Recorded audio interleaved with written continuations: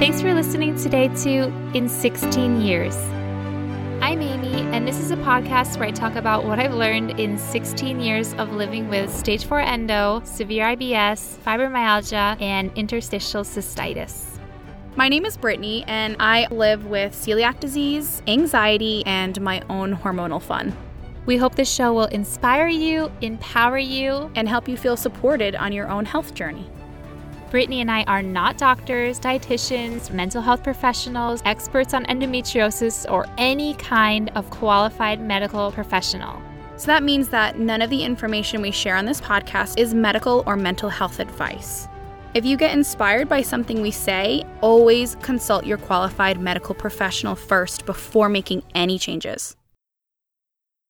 Welcome back to part 2B of our trilogy. Or not to be. Or part 3 of our tetralogy on Lupron and Orilissa. And today we're going to talk about if Lupron is effective in the treatment of endometriosis and endometriosis symptoms. If you did not hear the other 2 episodes before this on Lupron and Orilissa, we highly recommend them. In the first one, we talked about marketing tactics that pharmaceutical companies often employ. So it was highly fascinating. I finally put my anthropology degree to good use. And then magazines and online articles say it was a useless degree. Well, it was not. They lied. It was not. I did not get the wool pulled over my eyes by the pharmaceutical companies, although I did, as I shared in episode 1. So I'm going to go ahead. But you learned. I'm going to go ahead and retract that statement. Thank you. And in episode 2, we talked about the effectiveness of Orilissa. Today, we're going to talk about the effectiveness of Lupron. And then in part 3, the final installment of this series, we're going to talk about Lupron and Orilissa together and the side effects of those 2 drugs. As always, we want to make it very clear that we're not on a crusade against Lupron or Orilissa. What we are on a crusade against is misinformation, the spread of it, or lack of transparency about these drugs. We're not trying to convince you to take them, to not take them. But we just want to inform you of all of these facts because there's so much information out there about Lupron and Orilissa. We learned about all of this so that we could share it with you, so that you could be the most equipped possible to make the best decision for your body. Now, before we jump into the data on Lupron, we just want to remind you that no drugs can treat endometriosis. Lupron, Orilissa, other GnRH drugs, birth controls, the Mirena.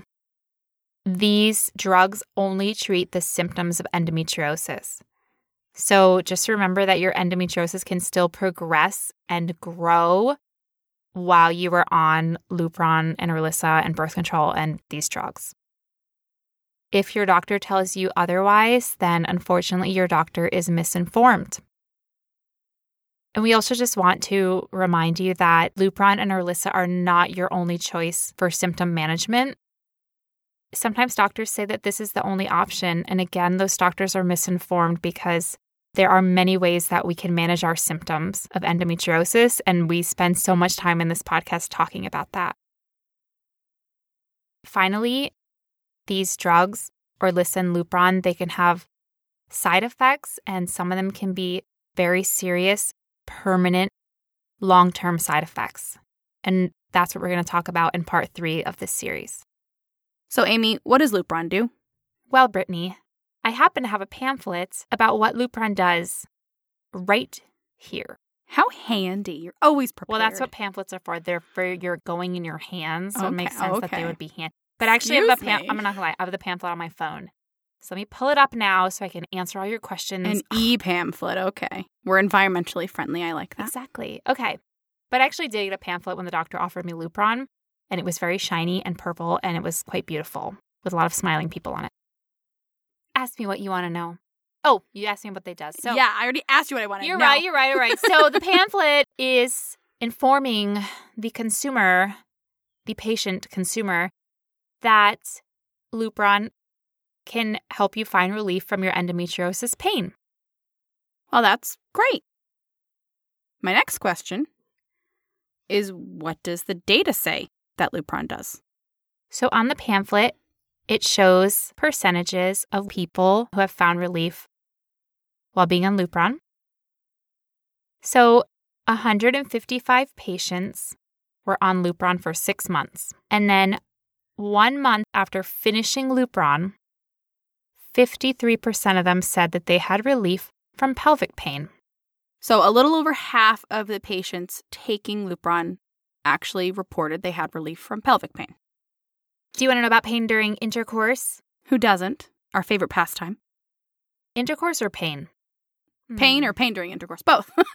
I would have to take solitaire over that favorite pastime of pain probably. during intercourse. But I take watching grass grow. Yeah. For 300, Alex. So of 129 patients, 56% of them, so again, a little over half, had relief from pain during intercourse 1 month after stopping Lupron. Okay, so that sounds promising. But my head's kind of spinning because I want to know how long that lasted. Was it 1 month? Was it 2 months? Was it 6 months? Did they even actually have endometriosis? Was it diagnosed? Who were these people? I have so many questions. Okay, Brittany, that's a lot of questions. Slow it down, please. Sorry. Hold your horses. Okay, so first, I don't know the answer to a lot of those questions because I can only go on what data was provided.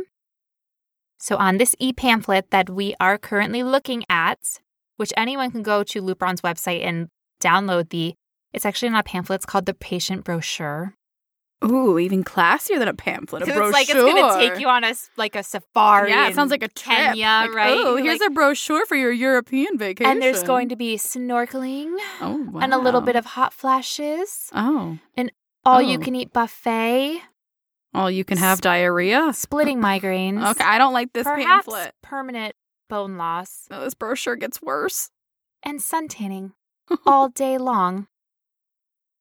I don't think I want to go on this trip anymore. On the deck of your cruise ship. Oh. Still not sure. Well, the heat flashes might make you feel like you're suntanning in the when middle you're in the of Arctic. the ocean. Basically, it said that, so the people who still had relief 12 months later, so 1 year after completing 6 months of Lupron treatment, 53% of 30 patients had relief from pelvic pain. Okay. My brain kind of shuddered to a halt, and then my questions are spinning again. Starting with, that's a tiny amount of people, 30. What happened to the other 120-odd people? Where did they go? So Like, then, I don't know if it followed the same people or if it did. All I know is that it says on the brochure for the Bahamas, Lupron of the Bahamas, is it just says 53% of 30 patients found continued relief from pelvic pain. well, if it's not the same study, that's an awfully small sample size to see if there's any sustained relief after using this drug.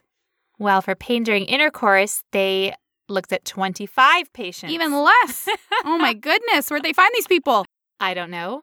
But they said that 76% of 25 patients found continued relief from pain during intercourse. That sampling size is just so small, and I have some of the same questions like, who are these people? How did they pick them? Did they even have endometriosis? If it's the same study, what happened to the other 120 people? There's just so much is ambiguous about this information. My question when I look at this data is so the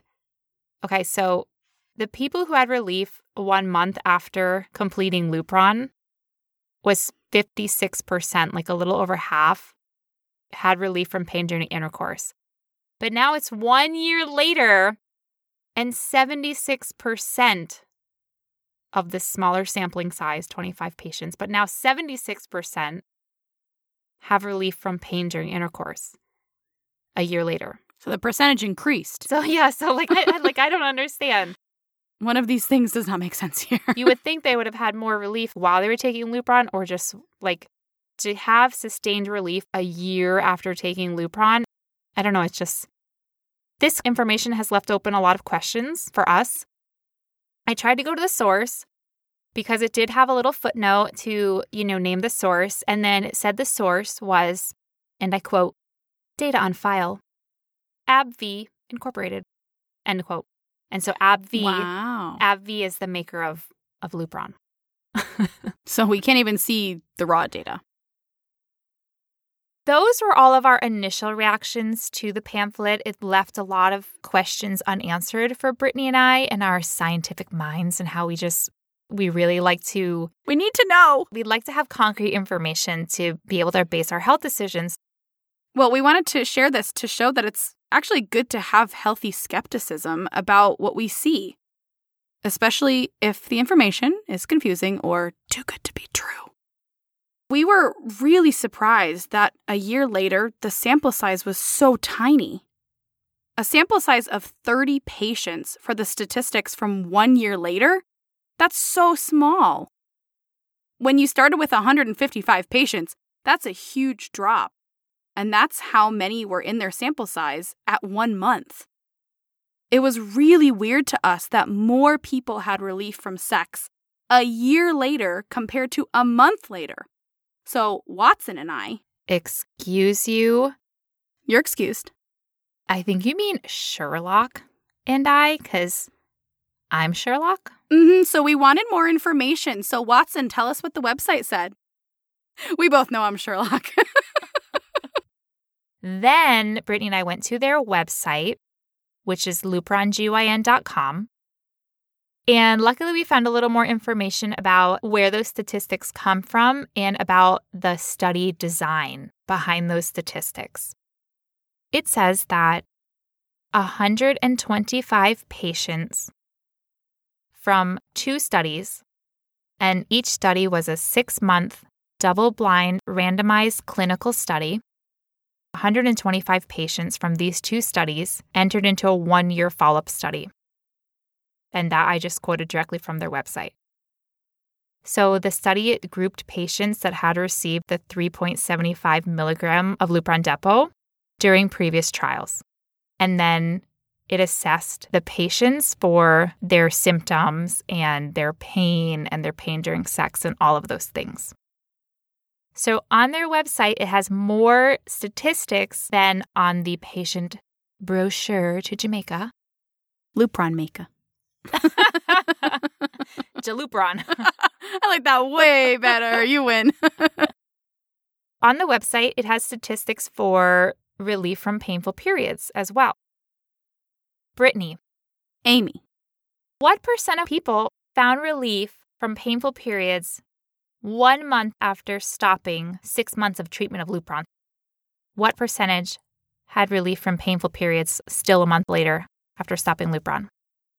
That would be 96% of 155 patients. Wow. Considering that painful periods before excision were the absolute most terrifying nightmare of my life, that percentage is so beautiful to me. Like, 96% of 155 patients.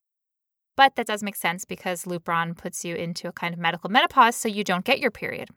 Yeah. Okay, then it makes total sense. That makes sense, right? And so that maybe the same thing could be achieved if a person was able to take a birth control continuously or like a Depo-Provera where they don't get their period.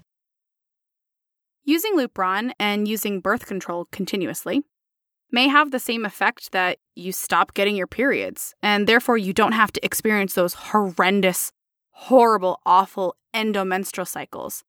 But the overall safety profile of birth control is much better than compared to a serious drug like Lupron, which has been shown to have many side effects, and we're going to talk about that in part 3.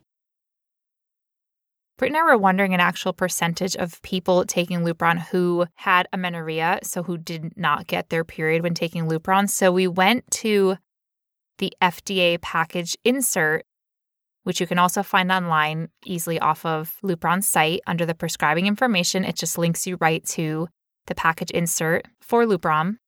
And it says that for Lupron Depot for the 3.75 milligrams monthly, that in controlled studies, 74% of the patients had amenorrhea in the first month, and then 98% of the patients had amenorrhea in the second month of taking Lupron. And it also says that most of the remaining patients just reported light bleeding or spotting. It also says that 1 month after stopping treatment, only 7% had their normal menstrual cycle resume. And then 71% had their menstrual cycle resume at 2 months. And then 95% of patients had their menstrual cycle resume at 3 months. So it makes sense that 96% of patients still had relief from their painful periods 1 month after stopping treatment because according to the study, only 7% of patients got their period back. By 3 months afterwards, 95% of patients got their period back. So Brittany, tell us 1 year later, what percentage of patients still had pain relief during their period? Out of 30 patients, only 23% still had pain relief 12 months after stopping Lupron. I have a question. So you just said that 23% of 30 patients still had pain relief 1 year later. And I'm just wondering, why 30 patients? I thought that 125 patients entered into this study. And yet, oddly, they got the statistic off of 155 patients after 1 month, and now it's 1 year later, and they only have 30 patients that they're getting the statistics off of. Why do I feel confused? Why does my head hurt? Why isn't it more clear? They want you confused, and they want your head to hurt, and they don't want it to be clear. Well, it certainly feels that way. Brittany and I, then the rabbit hole just gets deeper and deeper. It never ends. We literally spent hours and hours and hours reading. It's like the Lupron Matrix. You just go deeper and deeper and deeper. We're like, ooh, where does that footnote lead? Oh, to another website that has 11 more footnotes. Let's each, go every other to a footnote. It's a lot. So then we went to the Lupron package insert because we wanted to know why there was such a small number of people 1 year later that they had based their statistics on. This is right from the prescribing information of Lupron 3.75 milligrams, which is the monthly injection. So they're talking about the study, and it basically says, and I quote, "This included all patients at the end of treatment and those who elected to participate in the follow-up period. This might provide a slight bias in the results at follow-up, as 75% of the original patients entered the follow-up study, and 36% were evaluated at 6 months and 26% at 12 months." End quote. I love how even the prescribing information says that the results may provide a slight bias. I think that's awfully hilarious. And I'm just wondering, what on earth happened to the rest of the patients in the study? Only 26% elected to be followed up with a year later? Why did all the rest drop out of the study? It was a follow-up study that only involved a patient interview. Well, that sounds simple. Why did so many people drop out of the study after electing to be part of it? So now I have a humdinger of a question for you, Amy. Who did these studies? Where did they come from? Okay, I'm ready to give you another possibly confusing answer. That I suppose these studies came from Lupron's original maker, which is TAP, T-A-P. So Lupron is currently made by AbbVie, but the original maker of Lupron was TAP. And basically TAP was a joint venture, so it's 2 companies together called Takeda and Abbott, hence TAP. And then later they dissolved. And then Abbott, one of the companies, it split into 2. And one of those 2 is AbbVie. Takeda and Abbott together made TAP. And then they split. And then Abbott, all by itself, split again in 2. I can tell you were a teacher of children Abbott at one point. and AbbVie. So you take half an apple and half an orange and you put it together and you have a frankenfruit. Oh, thank you, Miss Amy. Called TAP. And then you take them apart. And then you take that half of apple and you cut it in half again. And you get a half of a half, a quarter of an apple, and a quarter of an apple. And there's how you have the frankenfruit that became AbbVie. All right, now we want to talk about Dr. Redwine's independent analysis of the raw data of a Lupron. Do you ever think we'll get tired of talking about Dr. Redwine? I'm starting to develop a bit of a friend crush on him. What's the name when you just have a crush on a celebrity? I guess a crush on a celebrity. Oh, I don't know. I thought it had like a specific name. I don't know. Like a celeb crush. Sure, go for it. Like a sublush. I've never had a celebrity crush. I do not know how to do this. But I have crushes on really intelligent people like Dr. Redwine. That's fair. Dr. Redwine, if you're listening, which you're probably not, but but thanks. If you are listening, we love and admire you so much. You're just so smart. I don't think we'll ever get tired of talking about Dr. Redwine and, of course, Dr. Redwine's research. If you're new to the podcast and you haven't heard us mention Dr. Redwine... I don't think it's called mentioning. I think it's fawning over is what you might do about him, if we're honest. Dr. Redwine, our celebrity crush that we love. Dr. Redwine is a retired excision surgeon who has spent over 30 years researching about the origin and treatment of endometriosis. I'm sorry, Amy. What's an origin? The beginning of something, Brittany. The birth of something. Where endometriosis came from. The origin of endometriosis. I'm so sorry, my sweet dear friend. I think that's origin. It's pronounced origin. I feel like it's subject to interpretation. I think English has specific, even though English is a completely weird and bonkers made-up language, there are specific pronunciation rules. Potatoes, potatoes, Brittany. Origins, eratos. I don't know. Can you even say origins? So. Oh, she doesn't even try. Dr. Redwine, we just want to say that he is extremely smart. I mean, that cannot be argued. Like, hands down, he is so ridiculously smart. That's not up for interpretation. And he is an incredible advocate for us with endometriosis. He has spent his career and much of his life advocating for us. And we really recommend that you follow him on Facebook because he is often posting about endometriosis. And then you can check out his research, which is on endopedia.info.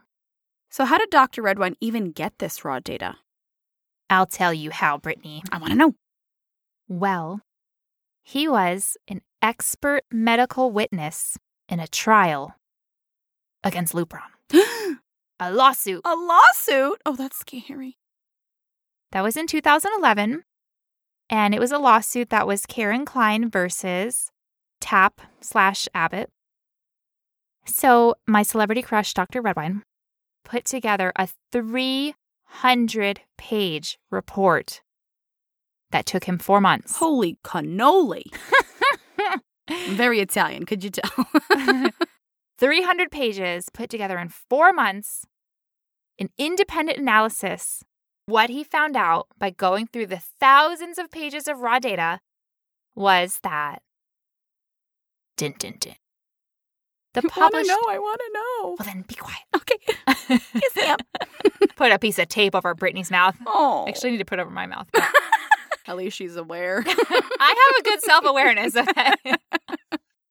So the published data about Lupron oftentimes didn't match the raw data. And the published data had cherry-picked information, and it hid and failed to mention information that wasn't favorable. Basically, the published information painted Lupron in a more effective, safer light than what was shown in the raw data. This sounds familiar. Did we not also hear about this happening with Orlissa? Patterns. It's already happened once. It happened again. Dr. Redwine sent his 300-page report to the FDA, and it pointed out fraudulent conclusions and hidden data. And the report was titled... Expose. Oh, no, not that. Sorry. sorry. And the report was titled Leuprolide, the D is silent. Oh, he did not. Keep in mind that Leuprolide is the drug name for Lupron. And Lupron is a brand name of Leuprolide. If you say Leuprolide, but if you don't say the D, then you say... Leuproli. He's so funny.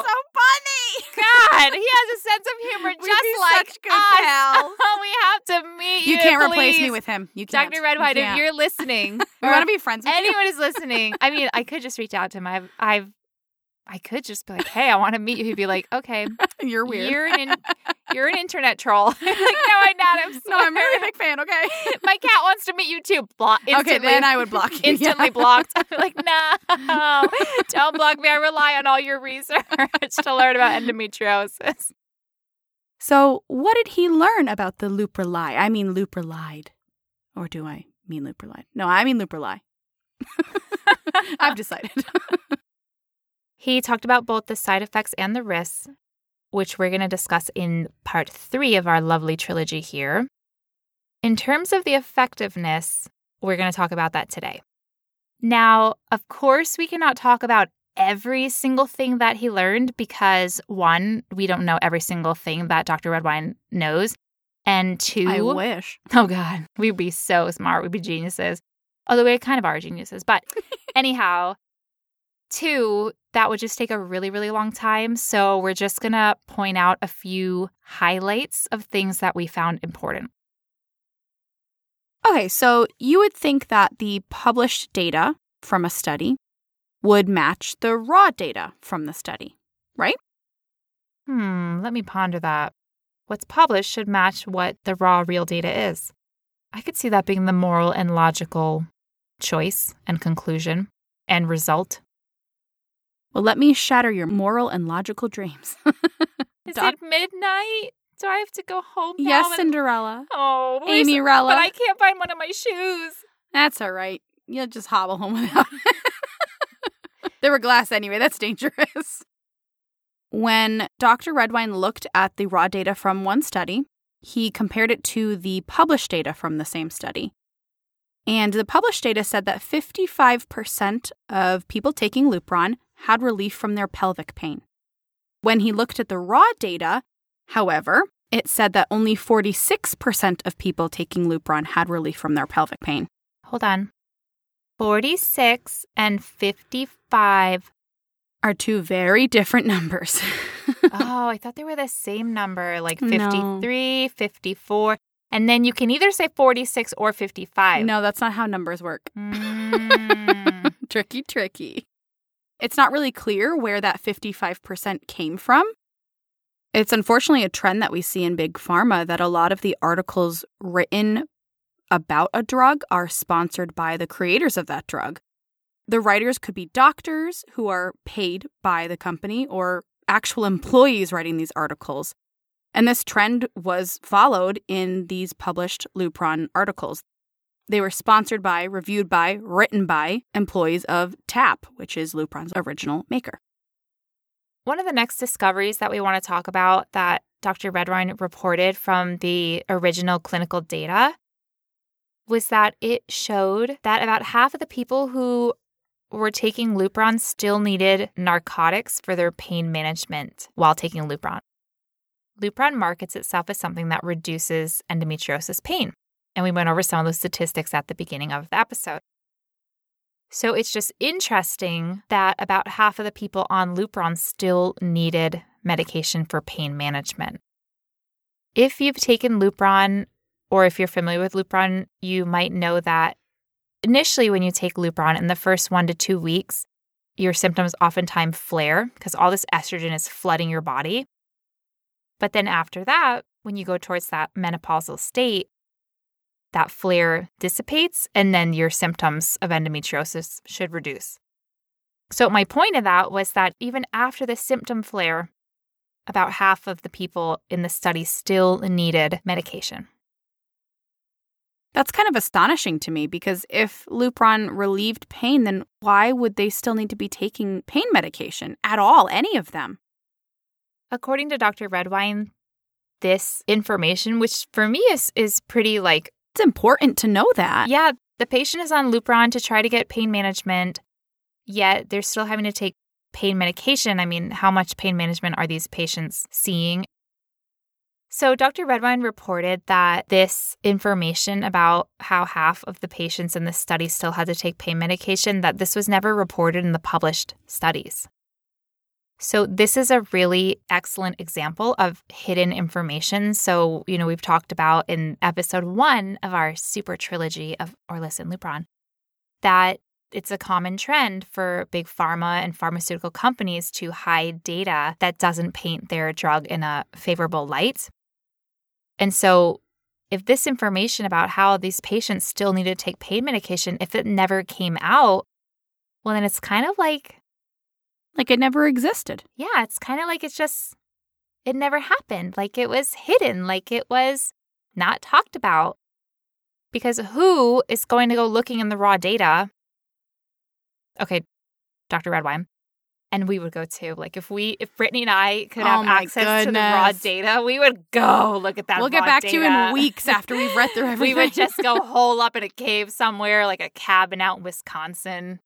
Wow, what a choice. I'd love to go there. Or Idaho. Or the Dakotas. Oh, that would be so real. Can we Montana. go there? Can we go there now? Let's just plan a trip. But actually, we're not able to look at the raw data, even though Brittany and I would be dying to look at it because we just love science and that'd be so much fun. Independent parties cannot even look at the raw data from the Lupron studies because that raw data is all under court seal. So no one is able to take a look at that, which is really unfortunate because that means that other independent parties are not able to do an analysis of the data. Like, thank God, Dr. Redwine, because of that lawsuit and him being an expert medical witness, he was able to take a look at the data and do an analysis of the data and bring some of these things to light and educate us and advocate for us. What if other people wanted to look at the data too? I mean, it would be great to have more eyes on the data, more things coming out about the data. And yet the data is under court seal. I'm wondering why the makers of Lupron asked the court to seal those records. Why did they do that?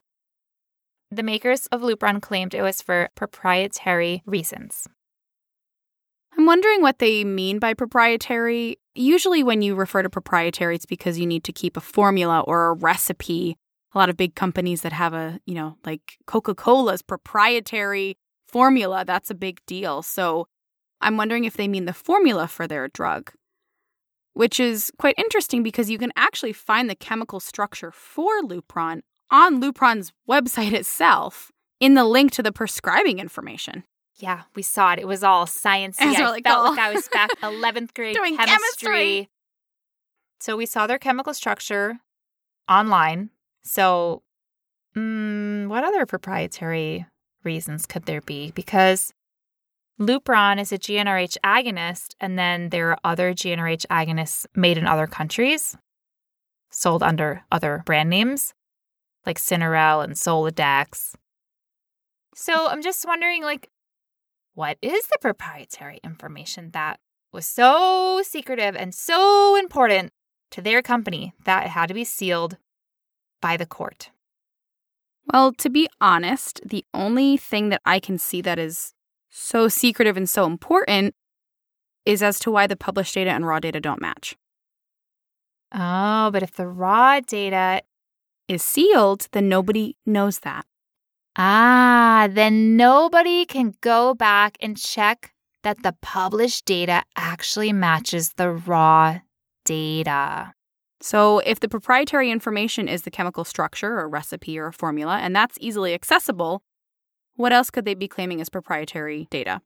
And Curious. The plot thickens. So thick. Just like the endolesions do.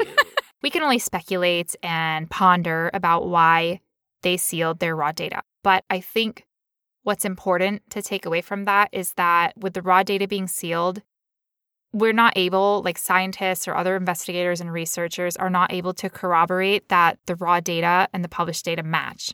And that is so extremely important because we're not looking at the raw data. We as consumers and our doctors who are learning about the medicine so that they can feel that they can safely prescribe it to us and they can feel that it's going to be effective for us, they are the ones learning from the published data. We're learning from the doctors or the published data.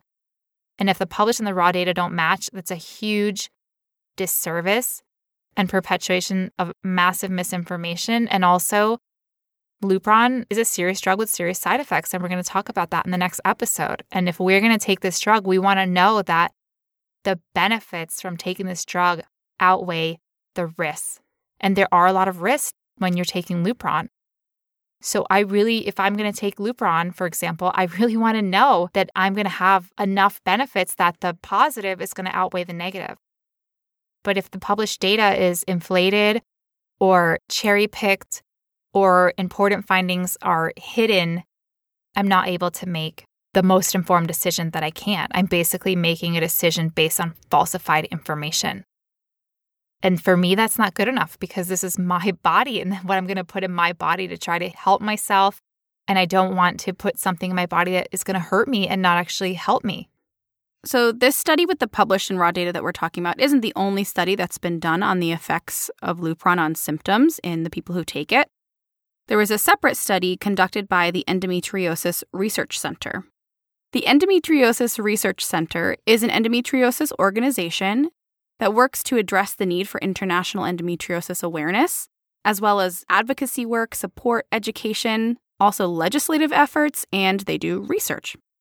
Wow, good for them. They actually did a survey on people who took Lupron. Ooh, so what did the survey show? Survey says that 48.19% found Lupron to be intolerable. I know. I could see that. That's a lot of people. 48.19%? Yeah, that's almost half.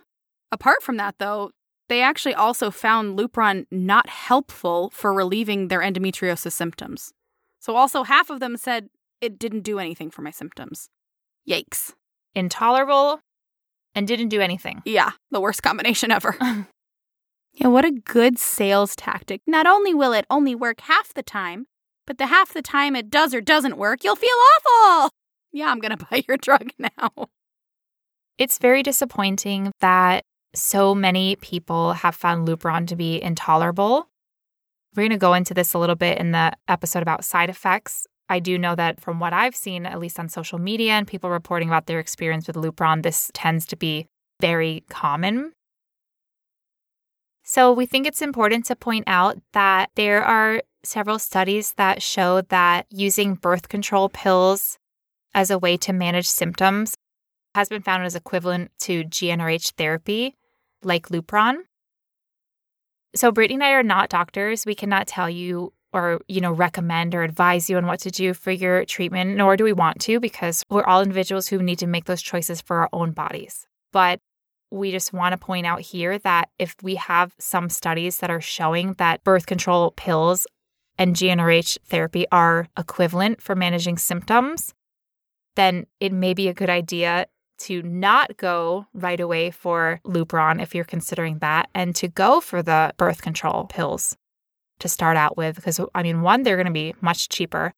And two, generally, they have much less side effects, and the safety profile is better for these drugs than compared to Lupron. It's really disheartening to me that the people who participated in that study Amy was talking about had felt that it was intolerable to use Lupron or that it didn't even do anything for them. I think it's so disheartening because Lupron themselves paints a very different picture of what your symptoms will look like after you've stopped taking the drug. Wouldn't you want to have a sustained improvement of your symptoms if you're going to take a drug that has such potentially severe side effects or has a higher risk? If I were going to take something like that, I would want to know that 12 months out, I would have less pain or less pain with intercourse. I wouldn't want to know that quite soon after I stopped, I would experience those symptoms all over again.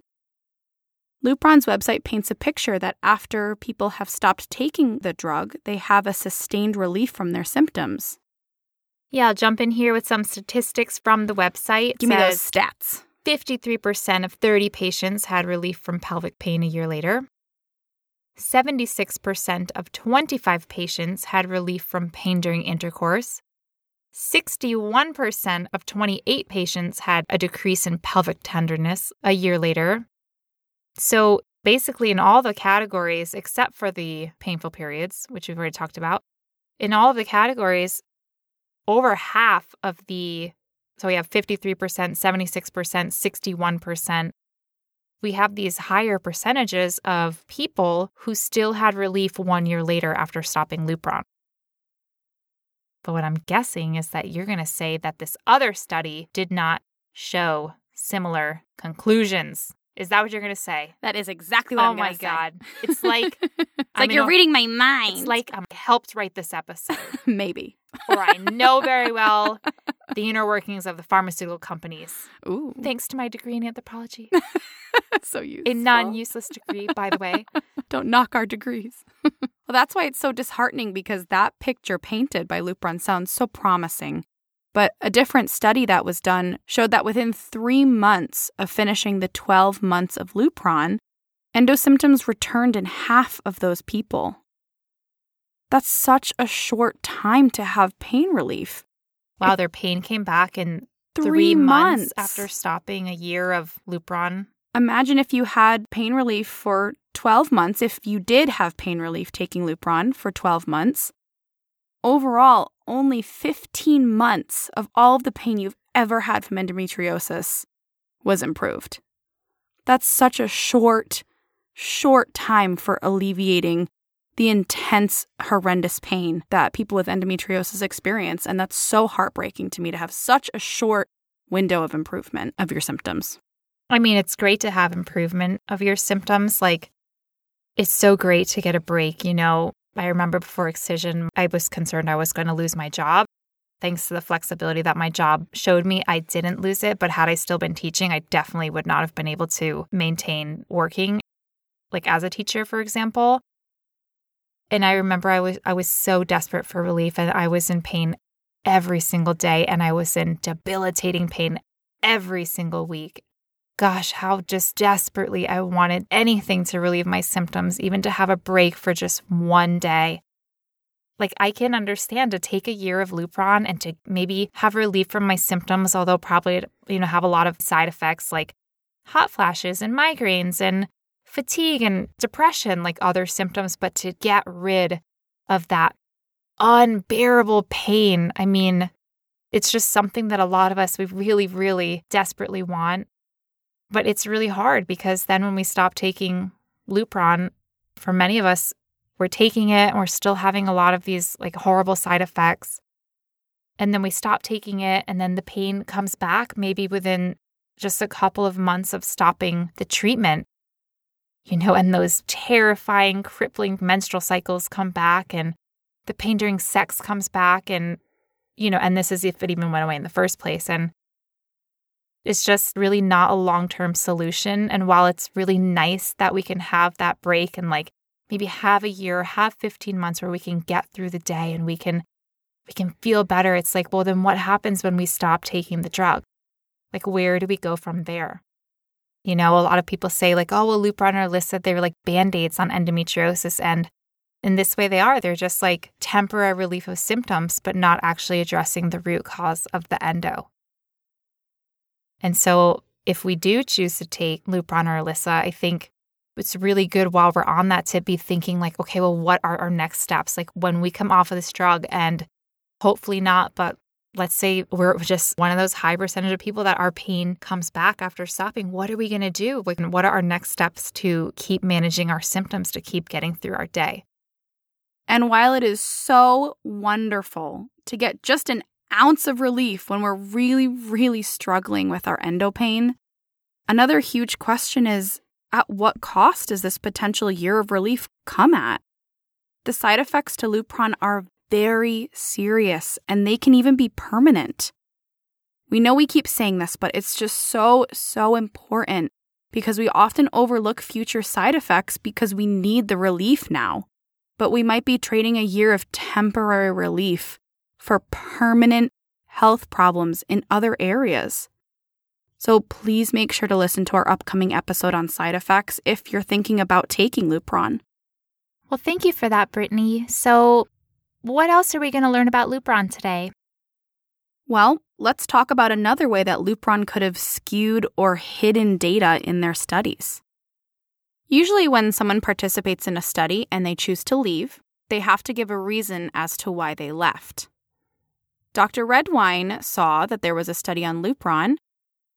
When participants dropped out of this study, they had to mark why they left. And some of the reasons could be things like, Lupron's not working for me, or my preference, which can encompass many things like my parent is unwell, my child is unwell, I am, have other obligations. Why are you mentioning this, Brittany? Why are you talking about this? Why am I telling you?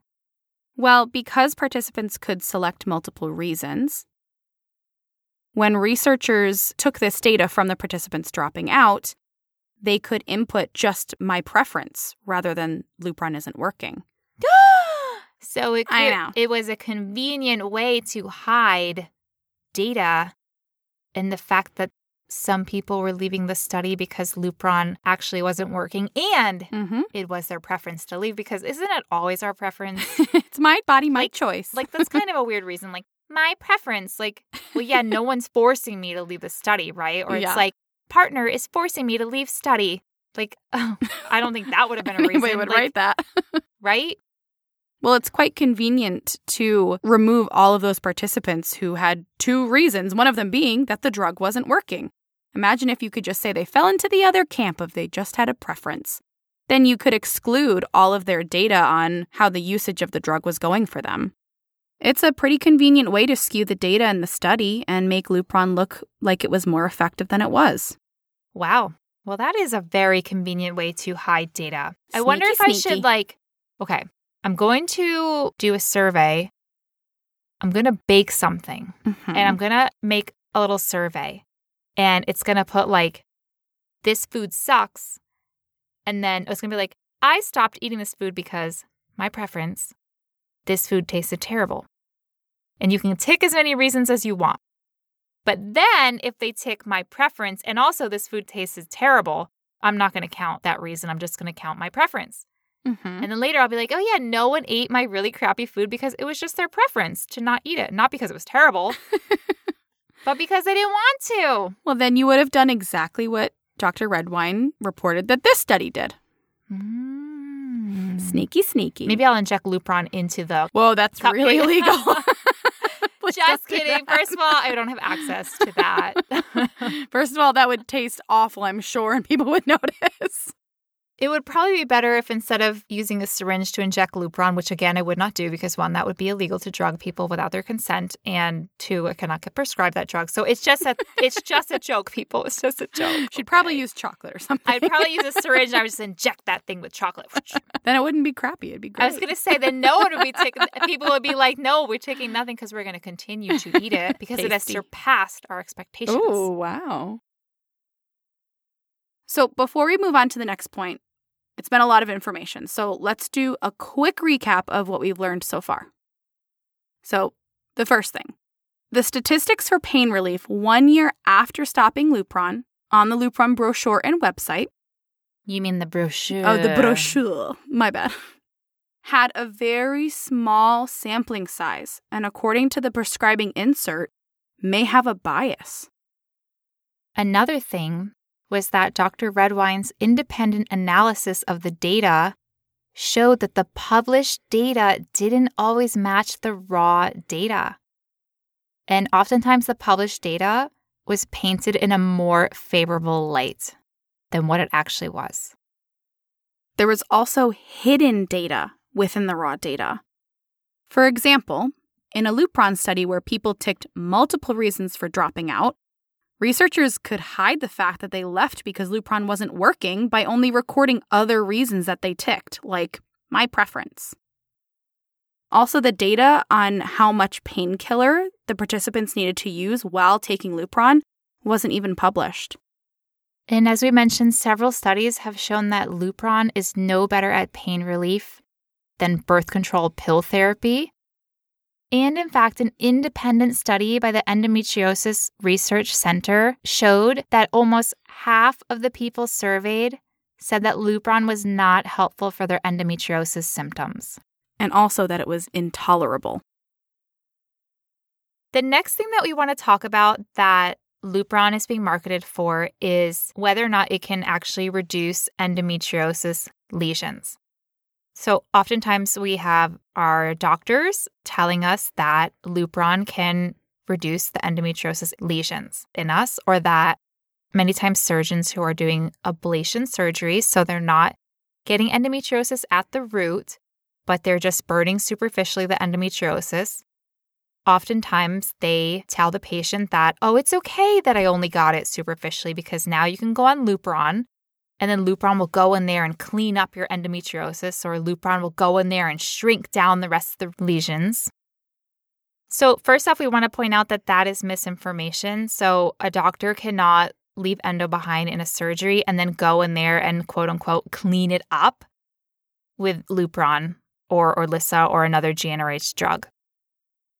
We want to talk about where that concept has come from, and we want to delve into that right now. So on Lupron's website, it says that Lupron can reduce, quote, the size of endometrial implants as evidenced by laparoscopy, end quote. So let's talk about that data and those conclusions. I think it's very important to point out that you just said that the evidence of Lupron reducing the size of endometrial implants was shown by laparoscopy. I think that's important because the only way you can see if endometriosis has been lessened, eliminated, reduced is by a before treatment laparoscopy and then a laparoscopy after treatment. I really also wanted to point this out because I feel like as people who are in this community and also maybe on Facebook or Instagram communities, see a lot of others out there talking about how things like acupuncture or celery juice or supplements, some special diet or protocol can treat endometriosis. I think we're kind of inundated with that. It's really important to point out that unless there is a laparoscopy done before this usage or protocol and after usage, you cannot prove that any of these things actually treat or reduce the endometriosis. They may make you feel a lot better. I'm sure many of them do. They may help you manage your symptoms, but none of those things have been proven to actually reduce, treat, or God forbid, use the word cure with endometriosis. And I think that's just really important to remember. Our symptoms are an expression of our endometriosis, and they're really heavily influenced by inflammation, what we eat, how much we sleep, how much movement we get, if we've had intercourse this month or no. There's so many things that influence how we feel. And so feeling better doesn't mean that your endometriosis went away. It means that the symptoms went away. So Brittany, I have a riddle for you. I love riddles. If a tree falls down in the forest and no one hears it, did it make a sound? Yes, because sound waves are still created whether or not somebody is there to pick them up with their eardrums. If something says that it reduces endometriosis lesions, but no one sees it or assesses it by laparoscopy, hence no one sees it, does it actually reduce endometriosis lesions? No, because that has to actually be assessed by science. So going back to the reported fact that the studies supposedly showed that Lupron was able to reduce the endometrial implants. The one and only Dr. Redwine. Oh, he strikes again. Oh. Can you imagine? He's like, I don't know, he's like one of the Avengers. He's our Avenger. Instead of Captain America, he's Captain Endometriosis Advocate. Thank you, Captain EA. Well, in his analyzation... You mean analysis? Yes. I really prefer analyzation, actually. In his analysis of the raw data, which I imagine he was like analyzing or analyzing while wearing like a bodysuit with a red cape in the back with a big EA for Endometriosis Advocate on it. Is that a lab coat? So as he was sitting there in his cape, if you're listening to Dr. Redwine, it's because we love you so much. This is all like, you're like a superhero to us. No seriously. capes. But like, no kidding. You're a hero to our community. So in his analyzing analysis of the raw data, which supposedly showed that endo lesions lessened on Lupron, what he found was that the clinical trial design was flawed. What does that mean? Well, the clinical trial design is the setup. It's how the trial is designed to get the results. And sometimes the design of the trial can make a study have a bias in the favor of the drug, sometimes the design can be flawed, so it's like not scientifically sound. In this case, what he found was that, so he found two things. Number one, I think many of us are aware of the stages of endometriosis. So, for example, I have stage 4 endometriosis. Also, I like to call that my stage 4 disaster zone. These stages come from what's called the Revised American Fertility Society classification system of endometriosis. Holy moly. What is that anagram? AFSCSE. AFSCSE. That's that organization. AFSCSE. You're welcome. So the stages are determined via a points system, which these points have to do with the number and the size and the location of the endometriosis lesions and of adhesions. Unfortunately, this system, which is what we have, but this has been criticized because it has a pretty heavy focus on adhesions and not on endometriosis. And then additionally, it has criticism because the point system can be unclear to surgeons depending on their level of experience. So I actually went to look up and I'm going to read it again, the Revised American Fertility Society classification system of endometriosis. And then it has like those typical pictures that a lot of us have seen on social media where it shows like stage 1, stage 2, stage 3, stage 4. And the stage 4 is all like covered over with spider webs. Like a jungle of anger. Yeah, it's just like all like a evil jungle. Nasty looking. Evil swamp. Nasty looking mess of endometriosis. The stages were originally established to focus on fertility outcome. But I'll also point out that the stages are not a really great prediction of that either. But this explains why in the stages that we have endometriosis, there's a lot of focus on the ovaries, on the uterus, on adhesions, but there is no points assigned to endometriosis that is considered extrapelvic. So that's endo like on the bladder, on the intestines, on the rectocervical space, on the vagina, etc. So in the staging system, points are not assigned for all the different places that endo can be. And we have talked about in other episodes how different surgeons have different levels of expertise. One surgeon might be able to recognize endometriosis in its different colors and forms, while another surgeon might not be able to. So the more skilled surgeon might say that you have a higher stage of endo than a surgeon who doesn't have the same experience. The staging system that we have now is not a perfect system in any way. And so your endo can be assigned a different number of points depending on who's looking at your endo. Oof, that's really confusing, especially knowing that if one surgeon has a lot of experience, they would maybe give you a different stage than somebody who has less experience. That's a little scary. Oh, so this is funny. So they made the system back in 1985. It's been 35 years, guys. Yeah, the system is as old as I am. Like literally. If you need an update, then so does the system. Possibly to the day, although it did not say the day that it was made. I'm pretty sure it's time for a revamp. Like a revamp of the system to be a little more clear and to put more emphasis on the endometriosis and not so much on the adhesions, and to just make it more clear and accessible for all the surgeons that are operating in all the different skill levels. So underneath the classification system, it actually writes, and I quote, "Distribution of points has been arbitrarily determined and may require further revision." Why'd they say arbitrary? It was 1985. That's what they knew back then. Was everything arbitrary? But it hasn't been updated. Oh, that's horrible. So I'll start again.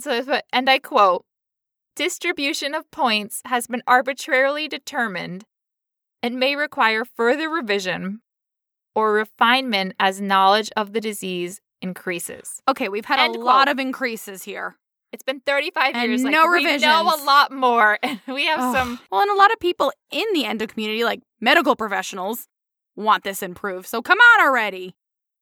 So the point of all that was that is the classification system that was used during the clinical trial where they looked at the patients via laparoscopy to see if the endolesions were reduced on Lupron. Patients were classified via that system.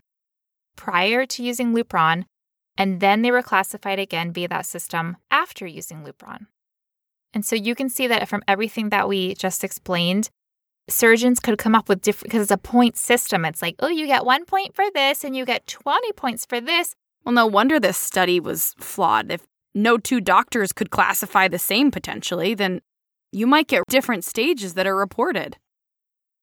Okay, my mind's a little mushy right now, but I recall out of all those numbers, you said there was 2 reasons. Is the second reason as mind-numbing as the first? No, I think the second one is a little more, what was the opposite of mind-numbing? Mind-feeling. Mind-blowing? Ooh, I like it. So the next problem with this study was the timing of the study. So Dr. Redwine saw in the study that the patients had their post-Lupron laparoscopy 1 month after stopping treatment. So here's the thing. On Lupron, or on another hormone suppression drug, so like a drug that suppresses estrogen, the visual appearance of endometriosis can change. How does it change? Tell us more. So do you remember we mentioned that in one study that Lupron did, as noted in the prescribing information on Lupron's website, that 1 month after stopping Lupron, only 7% of people got their periods back. So if only 7% got their periods back, then 1 month later, it's like Lupron is still having a suppression effect on their bodies because their menstrual cycle didn't come back 1 month after. And then they're doing the surgery to assess the size of the lesions 1 month after stopping Lupron, when a lot of these people still haven't got their periods back. I mean, not a lot, the majority, like almost all. The vast majority. Yeah. You can see how it would make sense that the visual appearance of endometriosis, the swelling, the inflammation, all of that could definitely be lessened still after 1 month. Lupron can reduce all of that like visual appearance around endometriosis. So actually many excision surgeons recommend being off of it for a couple of months, like 1 to 3 months before surgery, because it can make it harder to see subtle endo, like endo that's clear, for example. Like it can make it harder to see subtle endo without all of that inflammation. To be clear, it's still there, just harder to see. They really should have done the post-treatment assessment surgery 3 months after the people stopped Lupron. I mean, that's when 95% of them got their period back. So at that time, the periods are back, the estrogen is going back up. Endo oftentimes becomes more active again. So then it goes back to being ugly and nasty, being the ugly duckling in there. Quack, quack, quack. More like the ugly dragon going shred, shred, shred. Let's be accurate. It's not a cute duck.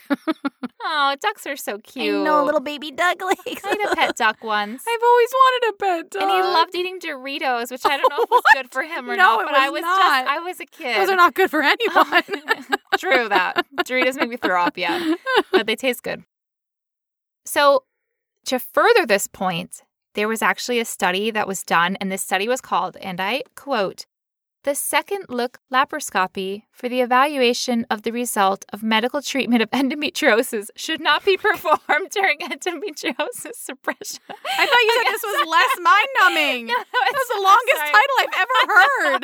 That's why I laughed. It was like the title of the study was the conclusion of the study. Gosh. All right, it's like too long, didn't read. Just read the title and it'll tell you everything. Oh my God. So this study was not done for Lupron. It was done in patients that took Danazol. So this was an independent study, like independent from Lupron, not done about Lupron, but it was done in patients that took Danazol. And Danazol was a hormone used like back in the 80s that before the GnRH drugs were so widely prescribed, but it had the similar effect of suppressing the hormones and suppressing the estrogen. So anyways, what they found in that study, the second, and I quote again, since Brittany interrupted me. You laughed first. It was so long. And I quote again, the longest title on the earth. Quote, "Second look laparoscopy." So that makes sense. They're looking a second time, right? They're doing a laparoscopy to find out. So the second look laparoscopy for evaluation of the result of medical treatment of endometriosis should not be performed during ovarian suppression. And that's what Lupron does. When you're taking Lupron, it suppresses your ovaries. And as we established in the majority of patients, once you go off Lupron a month later, there's still ovary suppression and the menstrual cycle is not coming back right away. If the title doesn't give me the answer, I mean, I feel like it kind of does, but just in case there might be a little bit more to it, explain what the result of the study was. As the title very obviously showed, it showed that the endo didn't disappear, but that the appearance became less obvious to the surgeon while taking Danazol or a suppression drug. For those two reasons, I definitely understand why Dr. Redwine said that the study design was flawed. If the first laparoscopy is meant to see the level of endometriosis using the point system, which is not very precise and kind of up to interpretation, I can see how those results might be varied. And then when using the second laparoscopy to see whether or not the endometriosis has diminished or decreased post-treatment, if you're doing that at a time where the drug is still having an effect on the body in suppressing the endometriosis or changing the appearance, then you're not getting a good read on what the endometriosis truly looks like. Doing the post-treatment laparoscopy just a month after finishing Lupron can lead to misleading data. Why don't we take the second laparoscopy when the period has returned and when the symptoms have resurfaced? That'd be a much better read on seeing what the endometriosis looks like if we do it then. Well, and I feel like we kind of have that data, although it's not a clinical trial, but just the fact that many endometriosis experts prefer that the patient hasn't been on suppression drugs, so like prefers that they haven't been on Lupron, for example, 2 to 3 months prior to surgery, because the visual appearance of endometriosis is lessened. So to add to this, our beloved Dr. Redwine. Oh, wait, hold on. Dr. Redwine. I knew you were going to do that. Thank you, Dr. I love Redwine. him. He's just so wonderful. He's so smart, and he advocates for us. And he cares a whole heck of a lot. And he's so passionate. Thank you, Dr. Redwine. Thank you for everybody out there like Dr. Redwine. So he says that there is, quote, no evidence that GnRH agonists reduce endometriosis to microscopic levels, end quote. Ooh, but you know what does reduce endometriosis to microscopic levels or gets rid of it completely? I'm going to go with excision surgery for $300, Amy. Ding, ding, ding, ding, ding. I won! Where's my $300? You going to get back to me on that one? And she runs away. She's left the box, everyone. Okay, thank God. Now I'm finally alone. Back to Dr. Redwine's research all by myself. I'm just kidding. She's still here. God, she'll never Brittany. leave me. I'll never step away from your side. Yeah, I knew that. I knew what I was signing up for. I'm like endometriosis that has had Lupron. I don't disappear. Excision. I will not excise you, I promise. I will not go. Well, learning that was really fun. Or was it? I'm going to have to go with the... Or was it? Me too. The final thing that we want to talk about, I mean, I guess it's nice to be knowledgeable. Like, I like being informed. I feel like prior to researching and writing this episode, like I knew things about Lupron and Orilissa too, because this is the Lupron and Orilissa series, trilogy, tetralogy. Oh, look at you using the word I taught you. But now I feel like, oh, wow, like I feel like I really... I feel like my brain's full of facts. Yeah, like I'm just really knowledgeable. I'm like, yes, I've memorized the now FDA we can be crusaders. Prescribing information about Lupron. Ask me any question. It's bookmarked in my phone. I know every page. I got a tattoo of the chemical structure on my back. My. You turn For around. reference. There's just like these like hydrogen and carbon and whatever atom. Try to court seal me, proprietary data. It's on me. They come, they just like chop your arm off. Okay. That's our data. I'm like, but that's my right arm. Ooh, that's a very ethical, philosophical question there. Ooh. That's for another episode for another time. Well, you don't have to chop your arm off. You would just get like a tattoo over it. You'd have to like cover it up. Yeah, get you a cover could, like, up. Black out the tattoo. Or laser. Only if they get you. Gotta get caught. Well, if anyone is listening to this episode, please know I did not go get a tattoo of Lupron's chemical structure on my back. It's actually on my ankle. It's on her thigh. Jinx. Okay, but before we end this episode, we want to talk about one more thing that we found very shocking and very disheartening and very heartbreaking and just very I don't know. It just, as people, like when you're a nice, good person who cares about other people and you're empathetic and you wouldn't want to hurt other people, this information just blows Brittany and I's mind, and it will probably blow your mind as well, that just people can be out there with such a blatant disregard for the safety of others. Wow, that was quite an intro to this next point. Where are we going with this? We're going to talk about Andrew Friedman, who was a researcher in the clinical studies of Lupron. Okay, now the intro makes sense. All right. Exactly correct. Corroborate the feelings. What we want to say about Andrew Friedman is that he, like I said, was a researcher for clinical studies on Lupron, and he admitted to falsifying the data in 2 Lupron studies. So what do you mean by falsified? How did he falsify this data? Okay, so between 1992 and 1995, when I was in 2nd grade until when I was in 5th grade. Aww, little baby Amy. I was a wee little baby. Your endo was just slowly growing. This is a little baby endo. My endo was not yet alert and alive inside. No, it was lurking. It was just like hiding in the shadows, waiting for puberty to happen. Basically, Andrew Friedman, so at trial, he reported that during that period from 1992 to 1995, during those 3 years, he made up data. Like, just made it up? Yep, he made up clinic visits that didn't happen. He made up patient notes. One of the studies was for the effectiveness and safety of Lupron with the add-back therapy that so many of us taking Lupron take, which is supposed to help with the permanent side effects like the bone mineral density loss, things like that. So one of the studies that he falsified the data for was about the effectiveness and safety of Lupron for endometriosis. The effectiveness and safety, those are like the only things I care about when I'm deciding whether or not I should put a drug in my body. Jeez. Will it work? Will it hurt me? Yeah, that's all I need to know. Sure, I'd love to see a falsified study telling me that it will work and it won't hurt me. Yes, show me the fake data. I think that just made me dizzy, and I think I blacked out for a second. That makes me almost speechless. The integrity or lack of integrity of somebody that you're supposed to trust to learn about medical things and medical research. Just a complete lack of integrity is astonishing. He admitted that he made up about 80% of the data in this study. 80% is basically like the whole thing. That's meaning like I made up most of it, but like a little bit of it is true. Here's my entire meal. That's all fake, but the salt and pepper is real. That's not okay. Where's my meal? I made up most of it, but it's really about endometriosis and Lupron.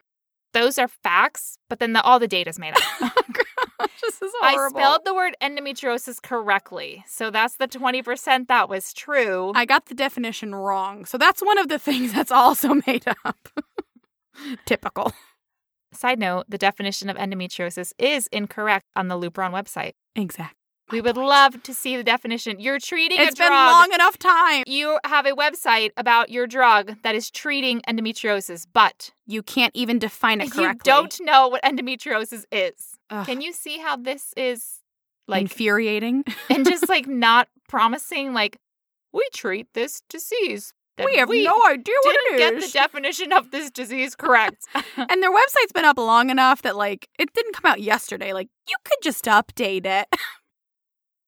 Orlissa had the correct definition of endometriosis on one part of their website, but then at other parts, because like in different parts you can like learn about endometriosis and what does Orlissa treat. So it kept like defining endo, and some of the definitions were correct, and it was like it is endometrial-like tissue, and some of the definitions were wrong, and they were like, this is your uterus lining in the wrong spot. I was like, no, it's not. Get it right. You treat the disease for God's sakes. If that doesn't tell you their priorities, I don't know what does. Okay, so the study that was on endometriosis that he falsified was a 2-year study on 8 patients. Yikes, that's small. Yeah, but it's interesting because what I noticed was that a lot of the Lupron studies that were done, like back when Lupron came out, so like in the 80s, late 80s, early 90s, they had really small numbers. And if we recall, I mean, we talked about earlier the effectiveness of Lupron 1 year after stopping the treatment, and the numbers were really small as well. It was like 30 people. 30 people, 25 people. That's tiny. They're having really sample sizes. They're small. Okay, so the conclusions of this study, quote unquote, the conclusions from all the fake data show. I feel air quotes around that word. Showed that Lupron was effective and safe, or should I go quote unquote effective, quote unquote safe? Yes, do that. Okay. I went to look at the study. Now, the study has a redaction notice. Like, if you go look at the study, it depends where. Like, in some of the places where I found the study online, it did not say that it was redacted. But in some of the better sites, like PubMed, for example, which is like a search engine for medical articles, it does put at the top of the article, like, article retracted, which means that it never should have been published and it should not be used for future research. But it's still out there. It's still out there. And like I said, in some of the websites where they pulled the article, it didn't show the redaction notice. So it's like, oh my God, this article is not based on sound science and it's been only redacted. Some people know. And not everywhere is showing that's redacted. But again, you know, science should be based on... Science? I don't know. Facts. Maybe. Sometimes. Seems open for interpretation lately. Depends. So the article said that Lupron reduces the lesions in people with endometriosis because the average endometriosis scores, which we talked about the points and the scores for the implants and the adhesions and the endometriomas, etc., it showed that they were significantly reduced after treatment with Lupron. Their conclusion was that Lupron reduces endometriosis lesions significantly. And it also concluded that the patients in the study had significantly less pain. And then it also concluded that the add-back treatments significantly reduced those pesky hot flashes people tend to get when they're on Lupron. And it concluded that the bone density measurements, which a side effect of taking Lupron can be that you have thinning of your bone density, and it showed that bone density was not significantly reduced. So there was no significant change in bone density. So there's no significant permanent side effect. Wow, they really liked to use the word significant. What a positive and resounding conclusion. Everything seems significantly positive. Significantly better. They significantly used it 4 times. They significantly falsified this data. Would you call 80% significant? I would, yes. So would I, yes. That's the only thing significant about this study. While it's good that these 2 articles of Andrew Friedman got retracted a few years after being published, who knows how many studies and articles referenced his falsified data in the time that it wasn't retracted. So now, among all these different scientific papers on Lupron, who knows how many have there the fake data, which is being taken as fact in those articles. So when we were looking at this article on PubMed, which is a popular search engine for medical research articles, you can click on Andrew Friedman's name. So I was like, oh my God, I'm going to click on that. I was like, ooh, a biography? No. What I saw, all the articles that he had ever researched. He has dozens of published research out there, and he had several studies on Lupron. So he admitted to falsifying 2 studies. But that's because he was caught. But who knows if he actually falsified more than 2 studies on Lupron, more than 1 study on endometriosis. We don't know that. I mean, ooh, you caught me. No, we're just speculating here. But ooh, you caught me. Yes, I falsified these 2 because what you caught me with those 2. Those 2, right? Oh, yes. So I falsified those 2. But if you don't get caught, I mean, oh yeah, Mommy, I only took 1 cookie from the cookie jar. But you took 5 cookies from the cookie jar. It's only wrong if you get caught. But since Mommy baked 100 cookies, she doesn't know how many cookies. You see what I mean? Like, we don't know if he falsified more information on Lupron, which is very scary and which is very disheartening to think about. Dr. Redwine's independent analysis of the data showing that the published data didn't match the raw conclusions And then you have one of the researchers who admits at trial for falsifying data. In my opinion, it's not easy to trust the data and the information out there on Lupron based on all of these different revelations that have come to light since Lupron has come out. We just went over a lot of information about Lupron, about their effectiveness, about hidden data, cherry-picked data, raw data, roasted data. Lots of food sounds, sauteed data, grilled data. But we just went over a lot of information. So, we understand if right now you're feeling overwhelmed or surprised or shocked or disappointed.